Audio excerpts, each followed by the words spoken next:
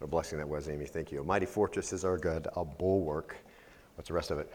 Never failing. I hope that's your trust this week and has been your trust since you've come to know him. It's good to be with you. I'm Kurt Parker. If you're a guest here with us, we welcome you. Make sure that you let us know that you've been here using the communication there in the seat in front of you. And for those who'd like to be a part of Children's Church up through grade 6, you can dismiss your little ones right now, and they will go downstairs in the age-appropriate service. I'd love to have you as a part of that, and so if you'd like to avail yourself of it, please feel free to do that.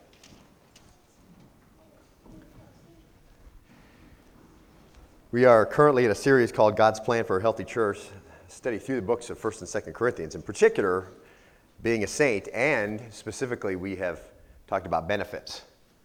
Now, you probably recognize that. That's China. And it's been in the news recently because of pollution. And it's funny that we're talking about benefits. Well, the Chinese, of course, government want to make sure they spend everything so it's positive. So believe it or not, they came out with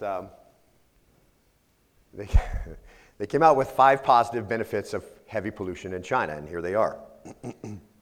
Chinese are more unified because of pollution. This is a real article. I just read it. The Chinese are more equal because of pollution, because no matter whether you live in a mansion or a basement, you still have to breathe the same air. Chinese are more clear-headed. I'm not sure how that all works out with the clear-headed thing, but supposedly according to the Chinese government, because of pollution, you're more clear-headed. Chinese are more humorous because of it, and Chinese are more knowledgeable, I'm sure, of the PCBs and everything else that's in the air. That's a benefit package, of course, according to China, of being in pollution. Now, we are looking at a section of Scripture that talks about the benefits of being a believer.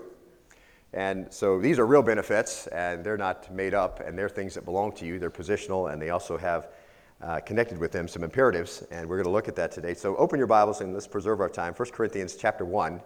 Let's look at verses 4 through 9. We'll read those together, and then we'll jump into our study.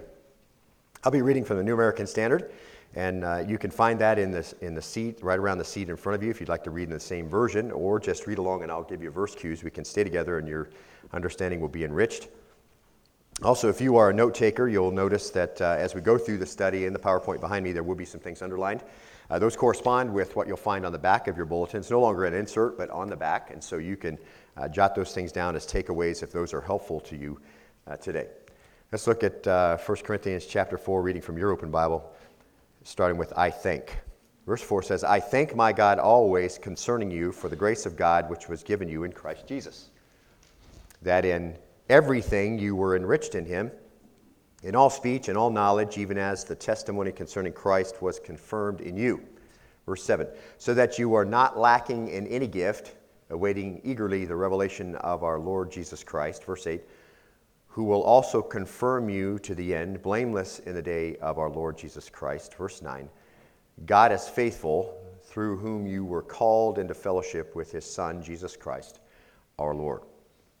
A marvelous section of Scripture, considering all that we know in the background as we look through the background of this church in Corinth and what we know about some of the book of Corinthians, perhaps if you read through it, you understand how remarkable it is that he refers to them as saints and then talks about their benefits. But Paul has in mind a plan. He wants to remind them of who they are, and then he wants to encourage them to act and commensurate with who they are. And so we've seen that a little bit as we work our way through. We'll do that again today. Now, as we look at that opening section, Paul calls them saints. He reminds them who they are. That's going to be the foundation for his instruction. And so Paul takes this time at the beginning to remind them of who they are, and then as we read this book, of course, we're reminded, as you've come to faith in Christ, of who you are. And there's a benefit package here. It's a marvelous benefit package, and it really covers all the seasons of life. And perhaps you picked it up as we worked through those passages just now. We see the past, there's grace. And we see in the present, there are gifts, and we see in the future that there are promises. And an easy way, I guess, to remember that, what it means to be a saint, one who's called on the Lord for salvation, is that all the past mistakes you've had have been dealt with. It gives you everything you need to live in the present and completely guarantees your future. And that's a pretty cool benefit package. Now let's look at grace and see what happened in the past for the saint, and we'll just talk about this very briefly because we've looked at it already. This is verses 4 through 6. Look at verse 4. I thank my God always concerning you for the grace of God, which, here it is, was given you in Christ Jesus. So the first benefit of being a saint is grace. And we looked at that benefit and when the benefit began. Look at verse 6. Skip over, if you would, verse 5. Go to verse 6. Even as the testimony concerning Christ, here it is, was confirmed in you. And what we said was that when the gospel of Christ was settled in you, then that grace was made yours. And so what we have then in verse 4, this is really great. In verse 4 we have the divine side. I thank my God always concerning you for the grace of God which was given you in Christ Jesus. That's the divine side. Grace was given because of God's desire to do it, because he wanted to glorify himself, because he wanted to give us opportunity to minister to the world and to other saints. And we saw all those benefits of all those reasons why God perhaps gave grace, but ultimately it's for his own purpose, for his own glory. And then we see the human side, the response side, then in verse 6. And that response side, of course, is that you hear about the saving grace and that it is what it is. You believed and it was settled in your heart, and that benefit then became yours. So both sides of it included here.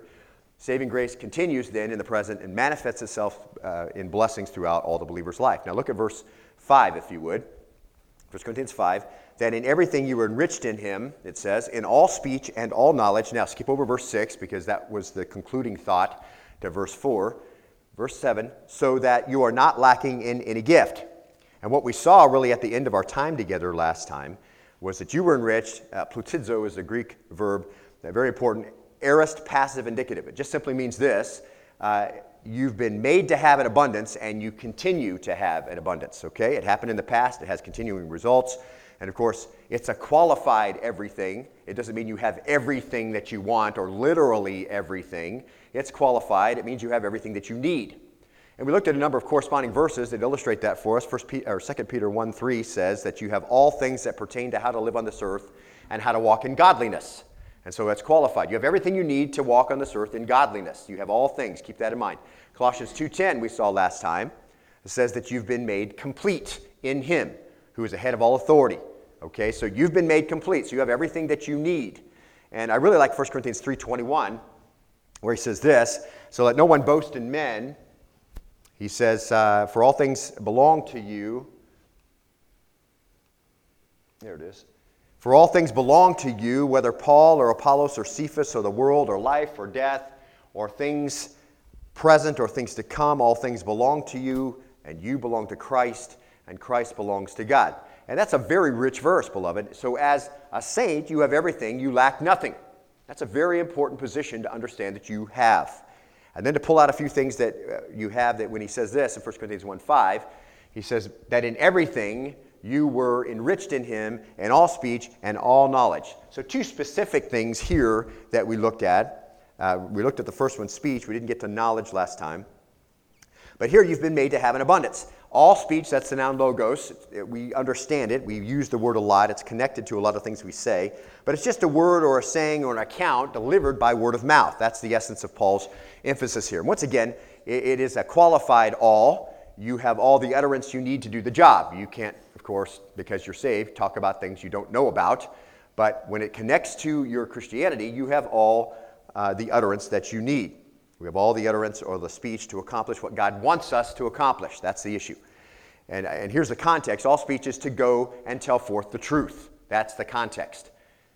You've been enriched in all speech. In other words, you can do it. You have the ability to speak. You've been given an overabundance. That's the idea of the ability to speak the gospel.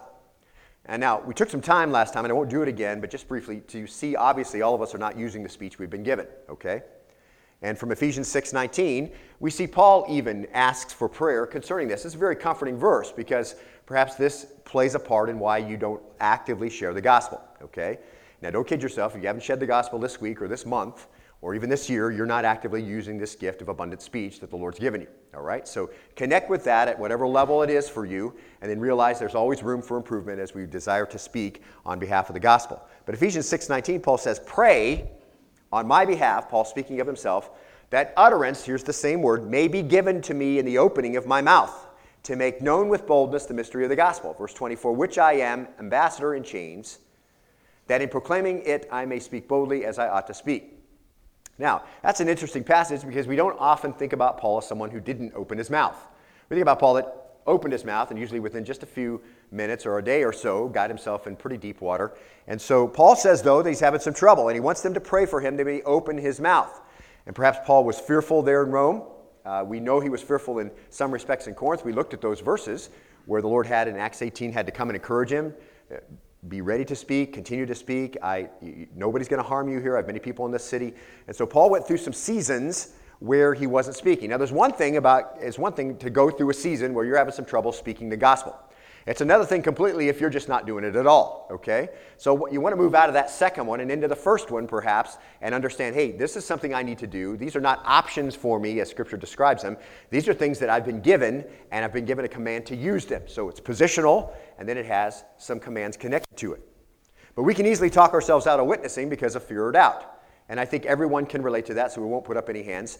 What you have to do is you have to see what Paul does. He asks for prayer to open his mouth. You pray and ask for prayer and ask the Lord to open your mouth as well. And maybe ask others that are close in your circle, people who are your mentors, people who are your sharpeners, to pray for you as well, that you will open your mouth, because we all are given opportunity to do this. And Paul says, as a believer, you've been enriched in all speech. You have what you need to do the job. Now, we saw in Matthew 10:19, right at the end there, that Jesus told his disciples, don't worry about what you're going to say, for it'll be given you in that hour what you're to say. For it's not you who speak, but it's the Spirit of your Father who speaks in you. And the benefit that they had, beloved, is the benefit you still have. You're enriched in him in all speech. That's what Paul just got through saying, 1 Corinthians 1. Now, that doesn't mean you leave your mind blank, okay? The Lord's just going to fill it up. I don't have to worry about reading his word or understanding what it says or any of those things. Paul said to Timothy, this verse as we use it in our Awana theme verse, 2 Timothy 2:15, be diligent to what? Present yourselves approved to God as a workman who does not need to be ashamed. How do you do that? What's the last part? Accurately handling the word of truth. Okay, so you're in the word. You desire to understand it. You accurately begin to handle it, and the Lord can use you. And obviously, Paul did that. Paul wrote these passages, had constant fellowship with the Lord, spoke the truth constantly orally, and yet still had some occasional fear. So it just means that the Holy Spirit's going to give you the things to say, okay? And if you've been in an act of witnessing on a regular basis, you'll know that's the case, okay? You'll know the Holy Spirit jumped in there, and he took you in a direction that you didn't think you were going to go, but the verses came into your mind, something you've been studying, and it was the right word in the right season for that situation. So you'll know that's what's going to happen. But once again, it's a truth that you need to exercise. You're going to see it happen as you begin to put this to work in your life. And so Paul, of course, was doing that, and he says you're abundantly supplied in all speech. You have a message. It's amazing, and I think that you undersell perhaps what you can do. And so be encouraged that part of the benefit of being a believer is that you have all speech. You have the ability already to witness, and you have the mandate to do it, okay? So pray that your mouth will be open, because you already have the gift. Realize if there's anything going to be accomplished, and you come in with this already, beloved, and you know this, okay? If there's anything going to be accomplished, it's going to be through the drawing of the Holy Spirit, and it's going to be through God's merciful opening of their understanding. God's going to be at work in that situation. And if anything happens as a result of it, apart from you planting the seed, perhaps, in the ground, it's going to be because the Lord is at work, okay? So understand, God does that. And when you stop to think about the reality of your life as a saint, you've been abundantly supplied with all speech, and that is pretty exciting. And maybe you didn't realize that coming in here today, but maybe you understand that now. That's a pretty exciting position. You've been supplied abundantly with all speech. And it doesn't mean you put your brain in neutral. It just means you're going to have to really make sure you get enough information in there to really be useful to the Lord when the time comes. Do what Peter said, 1 Peter 3:15. Sanctify Christ as Lord of your hearts, always being ready to make a defense to everyone who asks you to give an account for the hope that's in you, yet with gentleness and reverence. Always be ready. Set apart the Lord as Christ as Lord in your heart, and make sure as you do that you are ready to give an account with gentleness and reverence. Or Colossians 4, 5, and 6, you've heard me read this many times. It is a passage that's very dear to my heart. Conduct yourselves with wisdom towards outsiders. These are people who are not believers. These are people who are outside this realm of those who call on the name of the Lord. Conduct yourself with wisdom there, okay? Understanding what the will of the Lord is for you to be a witness. Understand where their orientation is. So conduct yourself with wisdom. Make the most of the opportunity. Let your speech always be with grace. So it's not like whether you speak or not. It's always let your speech. Okay, so you're actively engaging here. As though seasoned with salt, so that you will know how you should respond to each person. And so this is what we're asking the Lord for. He's already said you're abundantly supplied, and so go ahead and do it. And once again, it's positional truth in the indicative. This is you've been enriched in all speech, so that then you have a basis for the exhortation in the imperative, which is go and do it then. Let your speech be seasoned with salt. Sanctify Christ as Lord in your heart. Be ready to give an answer. Every time you speak, let it be with grace, seasoned with salt. All those things, see, are part of what you can stand on now because you have this positional truth. You've been enriched in all speech. Now look at the third thing that comes with being a saint. 1 Corinthians 1:5. That in everything you were enriched in him in all speech. And then the second one, and all knowledge. So you've been abundantly blessed with the gift of all speech. So you can speak. You're already ready, blessed to do it. And you've been abundantly blessed by this gift of all knowledge, okay? Now, all knowledge is the Greek noun gnosis. In the context, this is moral wisdom, okay? It doesn't mean that I know everything, all right? I don't inherit a whole bunch of knowledge when I come to know Christ as my Savior that's not connected with this job he's told us to do. But simply, this is, we know this moral wisdom, this understanding that comes from the Holy Spirit. You know, 1 Corinthians 13:9 even tells us that we only know in part. So we don't even know all that we will know. But we know enough. And according to Paul in 1 Corinthians 1:5, I know everything I need to know. And the word here, and God has given you as a saint enough revelation to speak the truth to the world. You know the truth. Now look forward, if you would, hold your finger here in 1 Corinthians 1 and turn to 1 Corinthians 2:11. Would you do that? 1 Corinthians 2:11. This is a great illustration of what we're talking about, that you've been given this gift of all knowledge. Now Paul asks a question, and he starts to make a point from the question, and then he wants to draw everybody to the understanding of where knowledge is coming from. He says in 1 Corinthians 2:11, for who among men knows the thoughts of a man except the spirit of a man which is in him? Even so, the thoughts of God no one knows except the Spirit of God. Now that's important, okay? Thoughts of God no one knows except the Spirit of God. Now, verse 12, now, we have received not the spirit of the world, but the Spirit who is from God, so that we may know the things freely given to us by God, you see? So as a believer, you have something you didn't have before, which is an ability to understand what the thoughts of God are through the Holy Spirit that's in residence in your life. Verse 13, which things we also, what? What's it say in your copy? Oh, you're not even there. What in the world? Which things we also speak, not in words taught by human wisdom, but in those taught by the Spirit, combining spiritual thoughts with spiritual words. Verse 14, but a natural man does not accept the things of the Spirit of God, for they are foolishness to him, and he cannot understand them because they are spiritually appraised. And you know how always around these holidays, the big holidays of the year, we always get the experts that come on, PBS and all these places. They're going to talk about Christ and the birth of Christ, going to talk about the death of Christ. And they're not believers, and they don't understand, and yet they wax eloquent about how much they know about this. Listen, we understand these things. You understand these things. Because if you're a believer, you have the Spirit of God dwelling in you, and you have the ability to discern the thoughts of God, and they come to you through the Word of God. Verse 15, but he who is spiritual appraises all things, yet he himself is appraised by no one. Verse 16, for who has known the mind of the Lord, that he will instruct him? But we have the mind of Christ. So a great benefit for you, okay, and you only have it because the Spirit of God dwells in you. Now, on to 2 Corinthians 4:6. Let's look there real quick. Flip over. One book to the right, 2 Corinthians 4:6. I want you to know this, and then you can go back if you want. Mark these in the margin of your Bible. Here's cross-references for you in 1 Corinthians 1. But on to 2 Corinthians 4, verse 6. It starts like this. For God who said, see where we are, light shall shine out of darkness.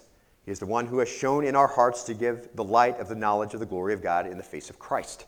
So the one who created everything also has shown a light in your heart if you've come to faith, so he can give you this knowledge. Verse 7, but we have this treasure in earthen vessels, obviously, right? We're frail, so that the surpassing greatness of the power will be of God and not of ourselves. He's going to give you this knowledge, and as you begin to speak in this all utterance, and you have the knowledge that you need to tell people about the thoughts of God, it's God doing the work. It'll be obvious that the Lord is speaking through you, okay? It's not in your power, it's not in your ability, it's in, because that's held in an earthen vessel, and God is at work. So we have a new man housed in the unredeemed flesh. We've looked at that at length. The knowledge of this glory of God through our relationship with Christ, God has committed his truth to us. That's how it works, okay? We know him, we know the Son, we know the Spirit, we know the revelation, see? Of course, mark this, we said before, we need to understand that knowledge, don't we? We need to spend some time working through it. We need to study to work out that knowledge, to make it ours so we can be more and more effective. That's why it's very important to spend time in the Word each day. It's important as you're heading into the ministry to head to seminary, get sharpened, get encouraged, be directed, know how to approach the Word. These are all very important issues. But the bottom line is, as a believer, you have all utterance, all knowledge. You have everything you need. You're equipped to do the work of the people who are around you and who are in your circle of influence, okay? Marvelous benefit. And that appears really to be the point of Paul's prayer for the saints at Ephesus. In Ephesians chapter 1, verse 17, he says this, that the God of our Lord Jesus Christ, the Father of glory, may give to you a spirit of wisdom and of revelation in the knowledge of him. I pray, Paul says, that the eyes of your heart may be enlightened, so that you will know what is the hope of his calling, what are the riches of the glory of his inheritance in the saints, and what is the surpassing greatness of his power towards us who believe. Paul wants us to realize that. He prays that for the church. Do you pray that for the church? It's one of the things I put on my computer. These prayers of Paul for the church, that regularly throughout the week I pray that for Berean. These are super important prayers. I hope you pray them, because I'll be the benefit, so will the church, okay? That the eyes of our heart will be opened, that we'll know the hope of his calling, the riches of his glory, and his inheritance in the saints, and what is the surpassing greatness of his power towards us who believe. The surpassing greatness. These things are harnessed in you because you have the Holy Spirit dwelling in you. And these are in accordance with the working of the strength of his might. He said the same thing to the church at Colossae. Colossians 1, verse 9, he says, for this reason also, since the day we heard it, we've not ceased to pray for you and to ask that you may be filled. Here it is. Marked as filled with the knowledge of his will and all spiritual wisdom and understanding. To be filled with the knowledge of his will, okay? Not just a remote acquaintance with the knowledge of his will, but be filled with the knowledge of his will. How beneficial is that, beloved, to a world that walks around in darkness?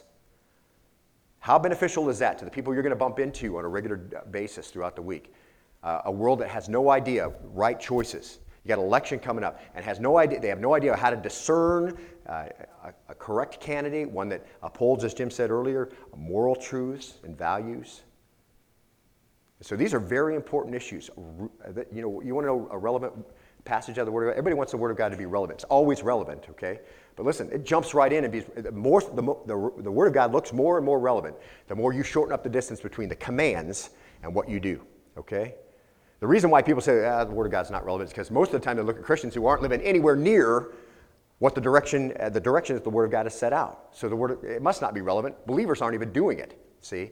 You want to make the Word of God relevant? Just shorten up that distance between what the Word says and what you do. Then you will look very relevant.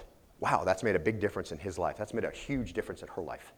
Listen to what she says. I mean, she just seems to have a peace about things. She's not worried about the future because she's secure, but she has an understanding of some of the issues of the day. Why? Because the Holy Spirit gives you that understanding of the will of God.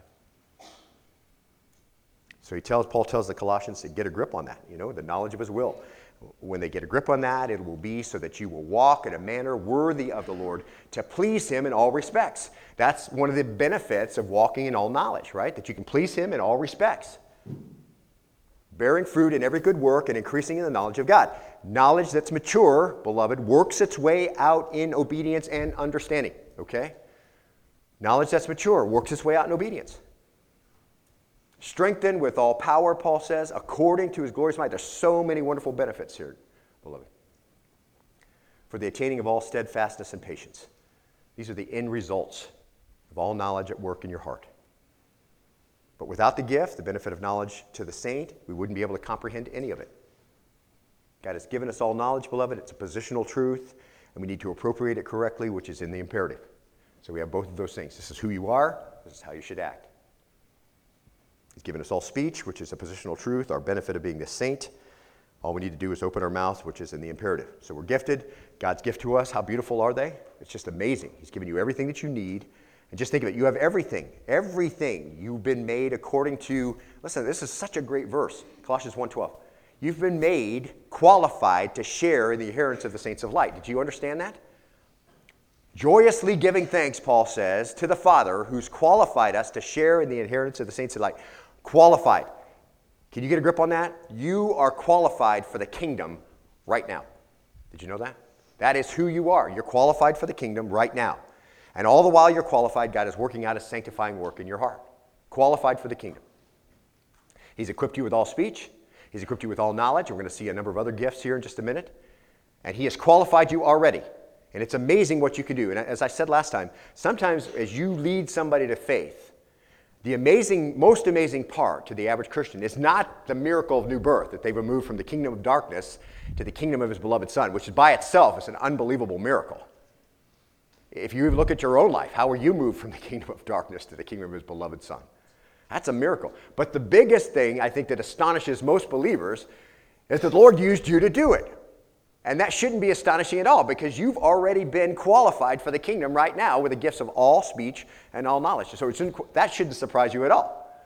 But it sometimes does, because we undersell what we can do and we don't think we can follow through. And so these are very important principles, beloved, to understand the benefit package that comes to you as a result of being a saint. Because Paul's making sure they understand, the Corinthians understand, before he begins to admonish them for a number of things. It's his desire to have a pure church, and he's going to show them what that looks like, but he wants them to know who they are, because that's the foundation for all the rest of his teaching. Philippians 1:6, for I'm confident in this very thing, that he who began a good work in you will perfect it until the day of Christ Jesus. As it's begun, it will finish. And perhaps it'll be more difficult, perhaps than it needed to be because of your resistance or lack of knowledge of the word or whatever it is. Perhaps it'll be easier, perhaps, than you expected because you desire very much to be in line. But whatever it is, the Lord's going to finish it out. Now, these are some specific areas of speech and knowledge, okay? Now, Paul's going to move into some general areas. So look back at 1 Corinthians chapter 1 and look at verse 7, if you would. 1 Corinthians 1:7 begins like this, so that you, see where we are? So that you are not lacking in any gift, awaiting eagerly the revelation of our Lord Jesus Christ. Verse 8, who will also confirm you to the end blameless in the day of our Lord Jesus Christ. Verse 9, God is faithful, through whom you were called into fellowship with his Son, Jesus Christ our Lord. Now let's back up to the beginning of verse 7. He uses the word so that, haste. That's the same word you can see therefore in the New Testament, okay? Same idea. Therefore, as a result of, and so we're looking back then, if you will, to verse 5, that in everything you were enriched in him, okay? So you're looking back there, everything you were enriched in him, so that you're not lacking in any gift. That's the idea, okay? Now, he has some parenthetical statements in between the two, but the bottom line is you've been enriched in all things, enriched in him, everything, so that you're not lacking in any gift. So the word here is gift is charismata. It's in reference, of course, to spiritual gifts. We've looked at those before. They had no lack of spiritual gifts, which means then, implied, they had everything they needed to minister to each other. Now, I love how it's very comprehensive here, okay? Verse 5 likely has as its focus the ability of those believers to present the truth to the world, okay? So they have all speech and all knowledge. That's directed out, okay, in many respects, directed out. And then verse 7 likely has as its focus the ability of those believers to minister to each other.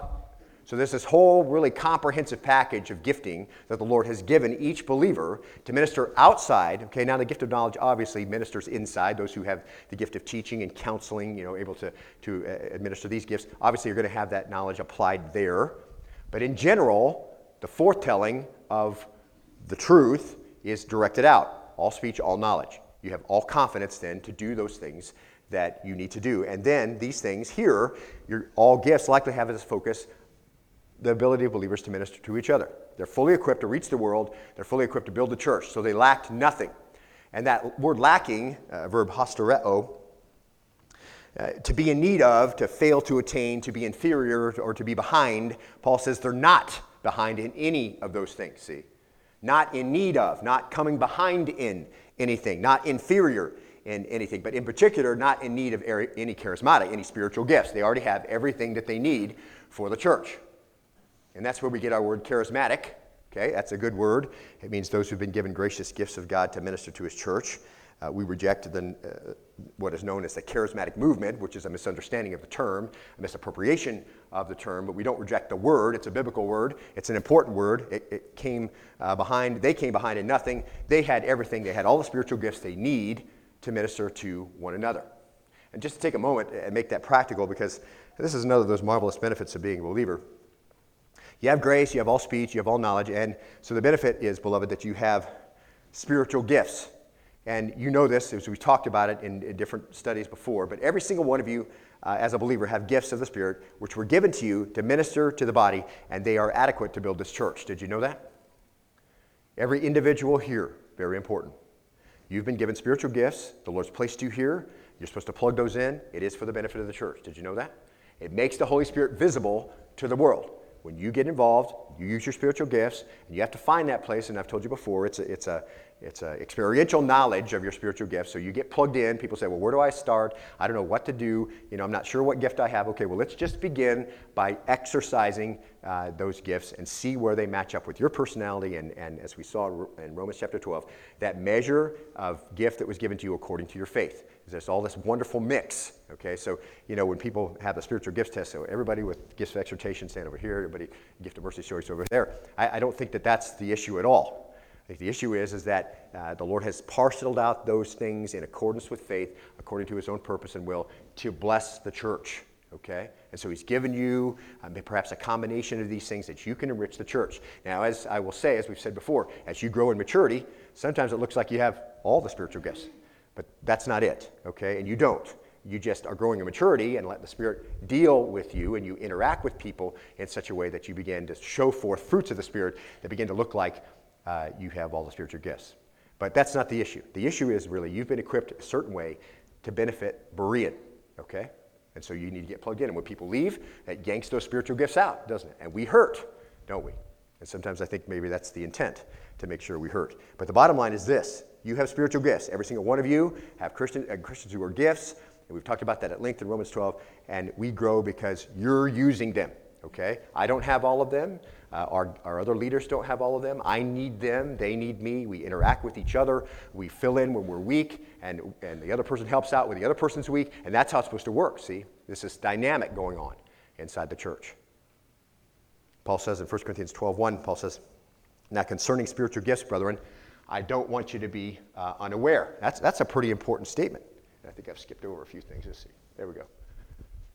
Now, it isn't because you lack, this is important. Paul gets to 1 Corinthians 12:1. He says, now concerning spiritual gifts, and that was the answer to the one I skipped over, spiritual gifts, you have them. Okay, now concerning spiritual gifts, brethren, I don't want you to be unaware. That's an important, by the way, of interpretation and context to know 1 Corinthians 1:7 is written to the Corinthians. Here's why, okay? It wouldn't be the same insight, beloved, now listen, if it was written to the Thessalonians, okay? Here's why. They were a good, solid, growing church with good, solid believers who were an example of giving in a number of other places in the Scripture, okay? But the Corinthian church was in terrible shape spiritually. Many problems, lots of gossip, lots of backbiting, lots of discord going on, okay? These are all sinful behaviors. They negatively affect and infect the church. So Paul's talking to the Corinthians, I don't want you to be unaware, brethren, of spiritual gifts. So notice when he says that, he says it isn't because you lack spiritual resource, okay? Corinthians, you're not lacking spiritual resource. You have all the knowledge, all the speech that you need to reach the world. You come behind in no gift to benefit the church. You have everything you need to be what you ought to be. You are saints, and a saint is a whole thing, okay? You got the whole package. And when you're talking about spiritual maturity, beloved, as it relates to the Holy Spirit and spiritual gifts, you don't grow up to get something you didn't have when you became a brand new Christian, okay? Do you understand that? That's very important. You were given spiritual gifts. Now, you are going to discover them, and if you're walking according to the Holy Spirit, it's leading in your life, you're going to discover them, and you're going to start benefiting the church more and more as you grow in maturity. But you're not getting anything new, okay? You understand? When you come to be a believer, you want to start putting the gifts of the Spirit, or the fruit of the Spirit. You want to start seeing that in your life. But those are already standing out there saying, okay, gifts of the Spirit are here, and as the more you come in submission to what the Word of God says, the more those will be manifested in your life. But when we talk about spiritual gifts, all knowledge, all speech, all gifts, understand, you don't get anything else. You were made whole with all the parts. For instance, and this isn't a perfect illustration, but to think about it perhaps will be helpful. If you think about a baby, okay? A baby isn't born without arms, and it gets arms at 5, okay? And I realize teeth come in, okay? So if you want to get technical with me, I understand. You lose your baby tooth and you get a big tooth. But those are all lined up, okay? So I'm still good, okay? I mean, so the other way, the older we get, actually that's what it is. The older we get, the more we start losing stuff, right? I mean, that's what ends up happening. But the bottom line is, in general, a child is made whole, okay? Now, when we're talking about spiritual rebirth, you were born in Christ and were made whole with all the parts there, okay? It's only a matter of exercising those parts until they can function in a mature way. That's all that stands out there, okay? You have everything you need. There is no lack. You're complete in him. Like we saw last time in Colossians 2:10. For in him, all the fullness of the deity dwells in bodily form. Verse 10, and in him you've been made complete. Okay, so very clear, isn't it? The fullness of Christ dwells in bodily form. The fullness of God dwells in bodily form in Christ. And in him, that's in Christ, because you are in Christ, see, you've been made complete. So we know that when a Christian sins, when a Christian falls into laziness, when a Christian falls into ineffective service, when a Christian falls into impurity, it's not because he lacks anything, okay? You're not lacking anything. It's because you're not appropriating what you have, you see? You don't need something else. God's already stocked your shelf. You don't need anything. You have everything for health, for vitality, for growth, for reproduction. Everything that you need. You have all these things pertaining to life and godliness, said Peter. Everything that the church needs in the essence of your spiritual gifts, you've already been given. See, the church may be lacking your involvement, so we may be missing some people with certain spiritual gifts that could really be beneficial to us, but you already have them, see. So it's very important. The issue is your commitment to be faithful to what you have. And you have everything. What's the benefit of being a saint? What's the benefit of being a believer? One, you have grace, which just means absolute forgiveness and guiltlessness forever. Two, all speech, all knowledge, so that you can speak the truth to the world that desperately needs to hear and to understand that truth. You have the ability to communicate it. You have the knowledge you need to draw on. And four, spiritual gifts so that you can minister to the believers and grow the church in maturity. So you have everything that you need in this life and everything for the future. And really, that's our last stop. We have promises for the future. Now, if you've been through with us these studies of Revelation and Daniel, then you know that we're always looking and watching and waiting and hoping for Jesus to come. And the more we read those books, the more we understand what we're supposed to be doing, as Daniel was, praying along with the Lord, understanding his will. Lord, let this accomplish, like Alex prays in the morning, corporate prayer, let there be peace in Israel. Is that the Lord's desire? Yes. Is there peace in Israel now? No, but we know that that's where it's headed, and we want to hasten that day, don't we? And the more we're in tune with what the Lord says about the future, the more we're anticipating him coming, aren't we? The more we're connected to the world and desiring the things of the world, the less we're thinking about the Lord coming, because we're hoping we'll accomplish X before he gets here, because I don't want to miss out on that, if somehow these shadows of things to come are better than the things that are coming, okay? So, but we always are looking forward to that. We're praying to that end. We understand what's going on in the Middle East. We look with eyes and have knowledge that the Lord's given us, and the more we read his word, the more we understand all these dynamics in play, okay? So we're always watching, waiting, hoping, and all of that. We know that the rapture is going to catch us away. We want to be found ready. We want to be doing the will of the Master. We look forward to the Lord's coming. We are made for eternity, and we look forward to that time. Our citizenship isn't here, Philippians 3:20 says. Our citizenship is in heaven, from which we eagerly await a Savior, right? Is that you? Does that express your life? Maybe up until now it didn't, but maybe you can rejoice with that. Our citizenship is in heaven, from which we eagerly await a Savior. Can you say amen to that, beloved? Is that true for you? Let that ring in your heart. That should put a smile on your face. Our citizenship isn't here. That really takes the worry off of it, doesn't it? I mean, ultimately, we're going to go out and vote, and we're going to be salt and light and all that stuff, but ultimately what happens does not trouble us, because we have a long view of history and a long view of the future, and we know the Lord takes care of his own, doesn't he? And our citizenship isn't here. We're aliens here. Okay? Our citizenship is in heaven, from which we eagerly await a Savior. And we're constantly feeling that tug of that world, right? You're feeling the tug of that world. And you know you're feeling the tug of that world when you give faithfully, as Jim asked you to do. When you give faithfully, you're feeling the tug of that world. Why? Because you're laying up treasure in heaven that doesn't ever fade away, right? When you're actively witnessing on a regular basis, you're feeling the tug of that world. Why? Because he who wins souls is wise. And they're going to shine like the stars of the heaven forever. You're going to be able to glorify the Lord in a way you never could before, because you faithfully witnessed here on earth. When you're going through difficult times in your life, a severe health issue, when you lose a loved one, when you're having some financial issues, whatever it may be, and you trust the Lord with that and you give him that glory, do you realize that those present trials and tribulations equip you to better glorify the Lord for eternity than you ever could without them? And so that tug of that world is always there, isn't it? Always there. Constantly in our mind. We look for that. We have that sense. And we have loved ones who've died and gone there. I lost my mom this year, and so it's even revitalized again, and close friends have lost loved ones recently. And we're revitalized again that there are people who are already there, and we're longing to see them. So there's a pull from that as well, not just from the other things we talked about. Now, look at that last part of verse 7, will you? 1 Corinthians 1. Awaiting eagerly the revelation of our Lord Jesus Christ. And that's a cool passage. Apocalypsin. That's where we get the word from the book of Revelation, right? Awaiting eagerly the revelation.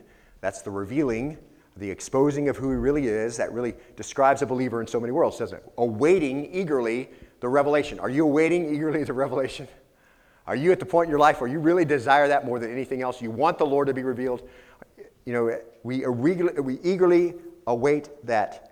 And we're busy to that end, which just reveals the purity of our desire, doesn't it? We're busy to that end, the Lord being revealed. We want the Lord to be glorified. We're living a life in such a way that he is glorified. We're witnessing so he's glorified. We're going through difficult times so he's glorified. We're hastening that, right? And that really reveals the purity of our desire, that we eagerly await the revelation of the Lord. We feel like John when he says, you know, Jesus says, I'm coming, and he says it again, I'm coming, and he says it again over and over, and then one more time, and then Revelation 22:20 says, he who testifies to these things, yes, I'm coming quickly. And what does John say? Amen. What? Come, Lord Jesus. We say that, don't we? That's what we want. Jesus says, I'm going to come, and I'm going to bring in my reward with me, and I'm going to come, and I'm going to take care of these things, and I'm going to come, and I'm going to have justice reign. And then John says, come, Lord. Even so, come. And when you say that, you really desire that the Lord is to come. But, you know, on the other side, when you're walking in rebellion, when you walk in gossip, when you walk in disobedience, it really sends a completely different message, doesn't it? It shows you really don't desire his coming. I mean, let's be real, right?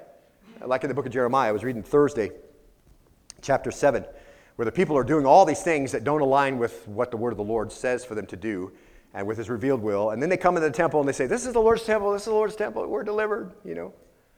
And he asked the people, exactly what kind of message are you sending? And, you know, the coming of the Lord is not going to be joyous for you, okay? And even for a believer walking in disobedience, the coming of the Lord to catch you away, you'll go, and then you'll go to the Bema Seat judgment, and then everything perhaps that you've wrapped your life around may be burned away, and all that's left is your robe of righteousness.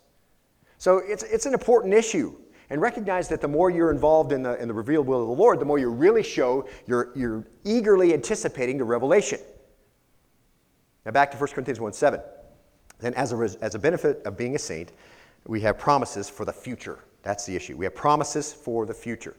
In our own heart, we're eagerly awaiting the revelation. Eagerly awaiting it. And we won't be disappointed, will we? It's really going to come. So we're eagerly awaiting it, but it's not like we're hoping for it, man, like we use the word hope today. Yeah, I hope, you know, like a kid, you know, I hope I get, you know, PlayStation 4 for Christmas, you know. And maybe it will happen, maybe it won't happen, you know, all that kind of stuff. That's not the hope that Scripture talks about. We eagerly await because we know this is going to happen. We know it inside. And one of the benefits of being a Christian is expectation, isn't it? I have hope. You have hope? I'm not worried. I have expectation. I have hope. I don't really worry about what happens in the world ultimately because I know God's going to take care of his own. Now, don't get me wrong. I care what happens in the world from the world's viewpoint, okay? But it doesn't threaten my security. It doesn't steal my hope away, knowing that things don't go well. I don't live in a hopeless world. I have so much hope that I just trust God totally with all of that. I'm waiting for Jesus to come. I believe he's going to come very soon. I believe that time is very near. Now, perhaps you have that hope too. Let's just kind of identify why do we have that hope? Just a few things that perhaps will resonate with you. This is one of those things that you always try to take in as a teacher. If there's some things that are important, you can, yes, I have hope. Scripture says you're supposed to be ready to give witness of the hope that's in you. So what are the reasons why we have the hope? See, why do we have an earnest expectation? This hope of assurance. Well, first of all, it means the exaltation of Christ, and he deserves that, doesn't he? And that's the first thing I think of. It means the exaltation of Christ. In the Gospels, he came in humility and was murdered, okay? But when he comes back again, it'll be for his exaltation.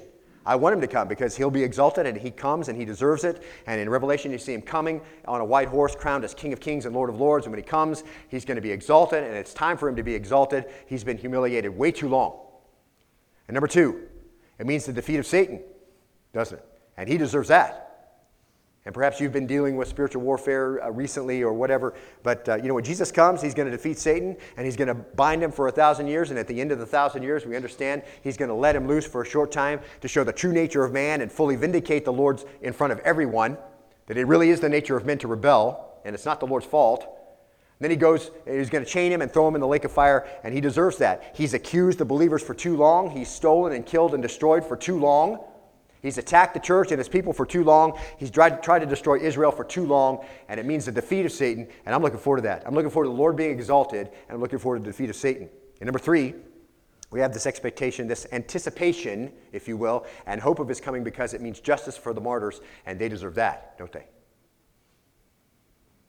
2 Thessalonians 1:4, Paul writes, "Therefore we ourselves speak proudly of you among the churches of God." Paul speaks proudly of the Thessalonians, like we said before, "for your perseverance and faith in the midst of all your persecutions and afflictions which you endure." Paul says, listen, I know you're suffering an awful lot. Just remember this, Paul says, "for after all, it's only just for God to repay with affliction those who afflict you." It's just for God to do that. "And to give relief to you who are afflicted, and to us as well, when the Lord Jesus will be revealed from heaven with his mighty angels in flaming fire." That's not sounding too good for those who are doing the persecuting. There's coming a day when the martyrs are going to be granted vengeance, beloved. Just pulling from the headlines today and not even going back through history. The Aisha Bibis, the Iman Seraphims, Pastor Fayez, all those kidnapped, persecuted by Boko Haram, because they're believers and they're snatched away, the Islamic State militants and all that they're doing. Listen, there's going to come a day, God's going to set all that right, okay? We may be powerless really as a nation to do anything substantive about that right now. I think we should be doing all we can do to help protect the innocent. God says, vengeance is mine, though. Ultimately, when Christ comes, that's going to be vengeance for all the martyrs, and they deserve it. And he knows how to do it. And then springing off, number 3 means the death of Christ haters. The death of Christ haters, and that's not my words, okay? It's not compassionate to say, well, I hope they don't die, hope everybody gets in, hope everything works out. Christ's death was so powerful, that it's just going to take care of all the Christ haters too. No. It only takes care of Christ haters when they come and submit and fall in repentance before the Lord. Because when the Lord Jesus will be revealed, same wording we've been looking at, that anticipation, that earnest anticipation of his revealing, when the Lord Jesus will be revealed from heaven with his mighty angels in flaming fire, dealing out retribution to those who do not know God and to those who do not obey the gospel of our Lord Jesus.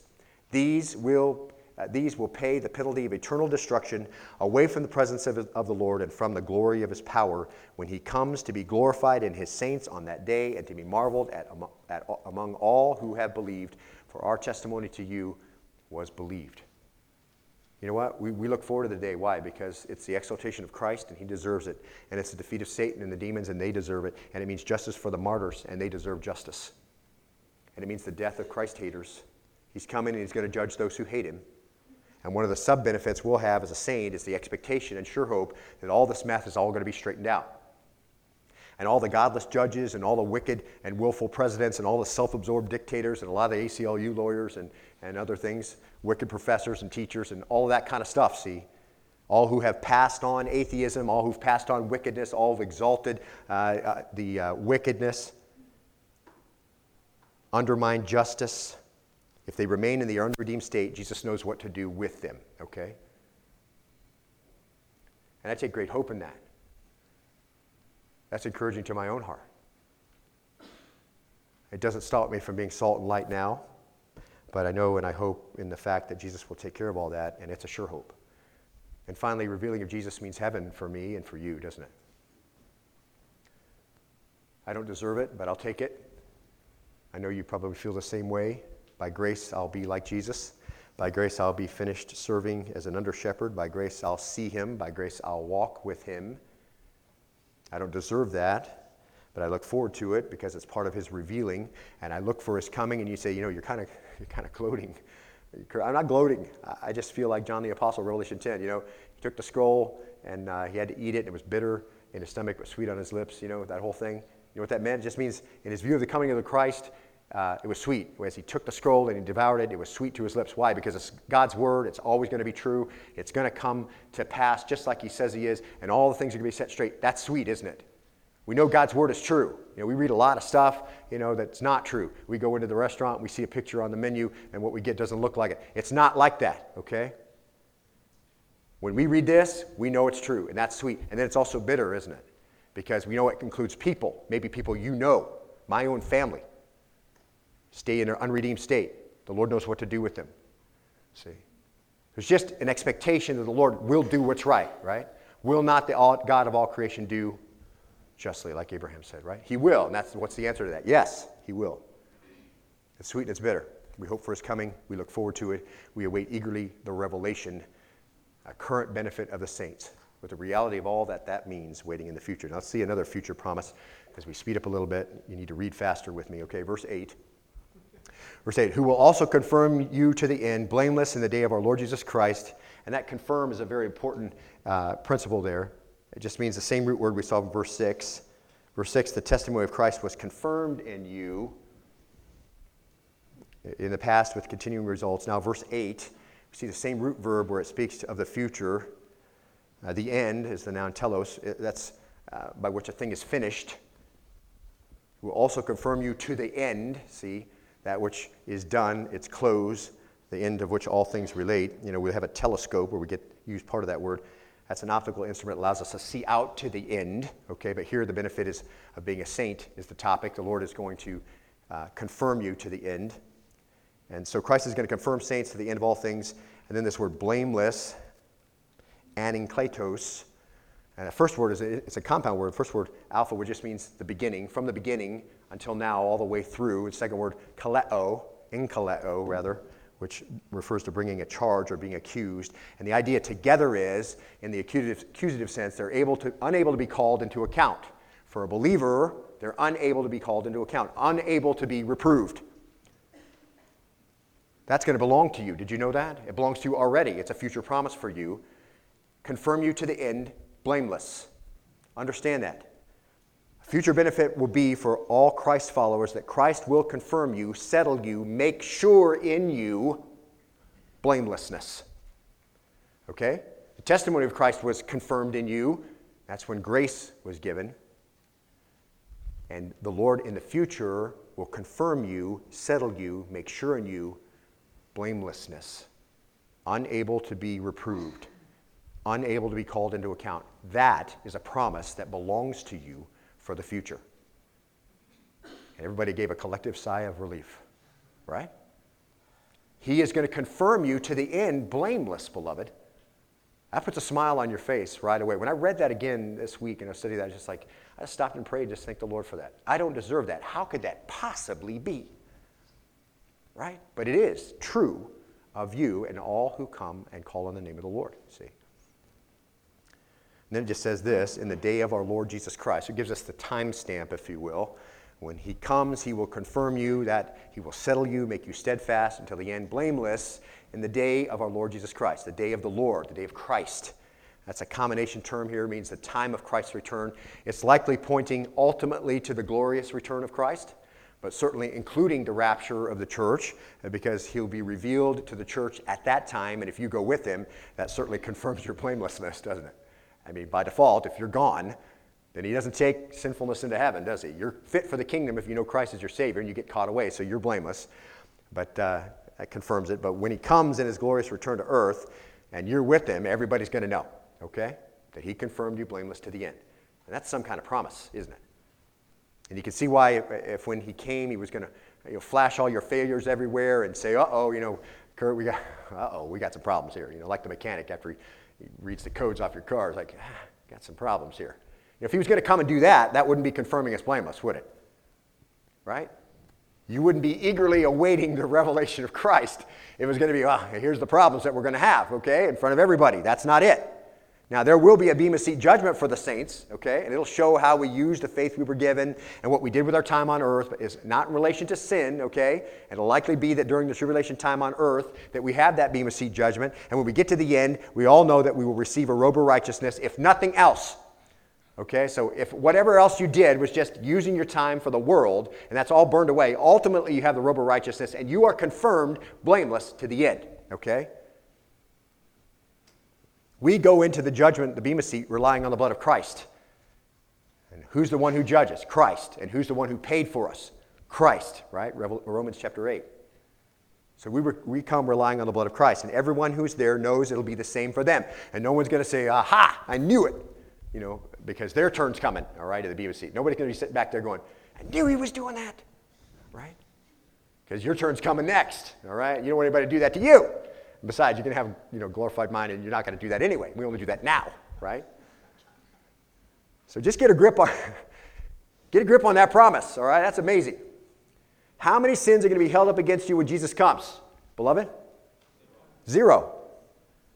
You say that's amazing. Yes, it is. That's amazing. When the day of the Lord Jesus Christ comes, he's going to present to the Father a chaste bride, right? Without spot, Ephesians chapter 5 says, and without blemish. And he's going to say, here's Parker, blameless. Wow, that's fantastic. I only expected that because that's what it says, not because I think that's what's going to happen personally, okay? It's a positional truth, blameless, so I accept that by faith. That's where I am, see. How can we be so sure about that? This is our last benefit of being a saint in this introduction, verse 9. God is faithful, through whom you were called into fellowship with His Son, Jesus Christ our Lord. How do we know that's going to happen? God is faithful. As a saint, you have a God, the one true God, who's faithful. That's a benefit to you, okay? That's who you serve. He's faithful. You're not faithful. I'm not faithful. He's faithful. And he said that's how it's going to be. And Paul just confirms it. Listen, in case you wonder about that, and perhaps some of the Corinthians were wondering about that, considering how they lived and the manner of lifestyle that they'd chosen over the past. And Paul calls them saints and tells them they have all knowledge and all speech. And then they have spiritual gifts. And then, they're going to be confirmed to the end blameless. And then, how do I know that, Paul? Perhaps they're already under conviction, as Paul gives them a positional truth. He says, you have a God who's faithful. He called you into communion with His Son. And if He called you into communion with His Son, beloved, He'll keep you. You got in by grace, you stand in grace, you be kept by grace. If He started this relationship with you by His faithfulness, He'll continue the relationship by His faithfulness. You know how you can know when you get to the end of all things you're going to be found blameless? Because God was before all things, and He's at the end of all things, and He's faithful. He called me into the fellowship of His Son. He called me into that fellowship. He wanted me to be there. And if He wanted me to be there, He's going to keep me there. Amen. That's exciting. Now listen to 1 Thessalonians again, 5:23 as we close. This is super important because I think this first part is where people actually live, and they don't need to live here. Listen to what it says. Now may the God of peace Himself sanctify you entirely, and may your spirit, Paul says, and soul and body be preserved complete without blame at the coming of our Lord Jesus Christ. You say, sure, I pray that too. I pray that, I'll be sanctified and I'll be preserved complete and without blame, and I'll be without blame at the coming of the Lord Jesus Christ. I want to be completely holy in my conduct. That's what it means to sanctify entirely. Okay, I pray that for myself. Is that where it ends? I mean, do we have to say, oh Lord, please preserve my body, please preserve my spirit, please preserve my soul till you get here? Oh, my hope that, that's not how we have to end, right? Look at the next verse. What's it say? Faithful is He who calls you, and what, beloved? Please say it. Will also bring it to pass. Do you feel better than when you came in? Lifted? I get to read through this a bunch of times this week, and I feel better. I feel refreshed.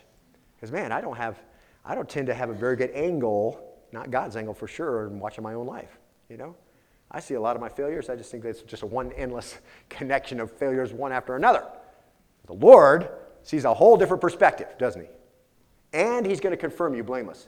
Faithful is He who calls you and will also bring it to pass, okay? And that's divine on both ends, isn't it? Where here's with Paul, we had the divine part, and then confirmed in you, but here, faithful is He who calls you, He's going to bring this to pass at the end. If you're a saint, you're going to end up with at the judgment throne of God, absolutely holy, and spend eternity with Him in His holy presence, and that's why Paul says in 1 Corinthians 1:4, I thank my God for you. And I thank my God, Paul says, that that's true about me as well. Those are the benefits of being a saint. They're offered to you. When the testimony of Christ is settled in your heart by faith, they become yours. And beloved, may you follow through with that transaction. The best benefit package you've ever read. And don't delay. They don't belong to you because your parents are born again, okay? They don't belong to you because your spouse is born again. They don't belong to you because your best friend is born again and he loves being at church or she loves to go and you just come, okay? They don't belong to you by proxy, okay? They're only going to belong to you when you submit yourself to Christ, confessing your sins to him, repenting of those things that you have done, and changing your mind about who Jesus is, receiving him as your Savior. Don't delay on that. Would you bow with me? Let's close in prayer.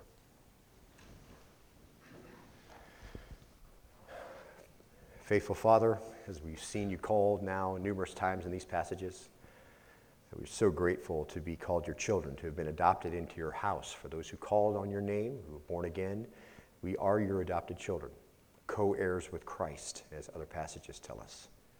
And the benefit package you've given us is beyond our understanding, certainly.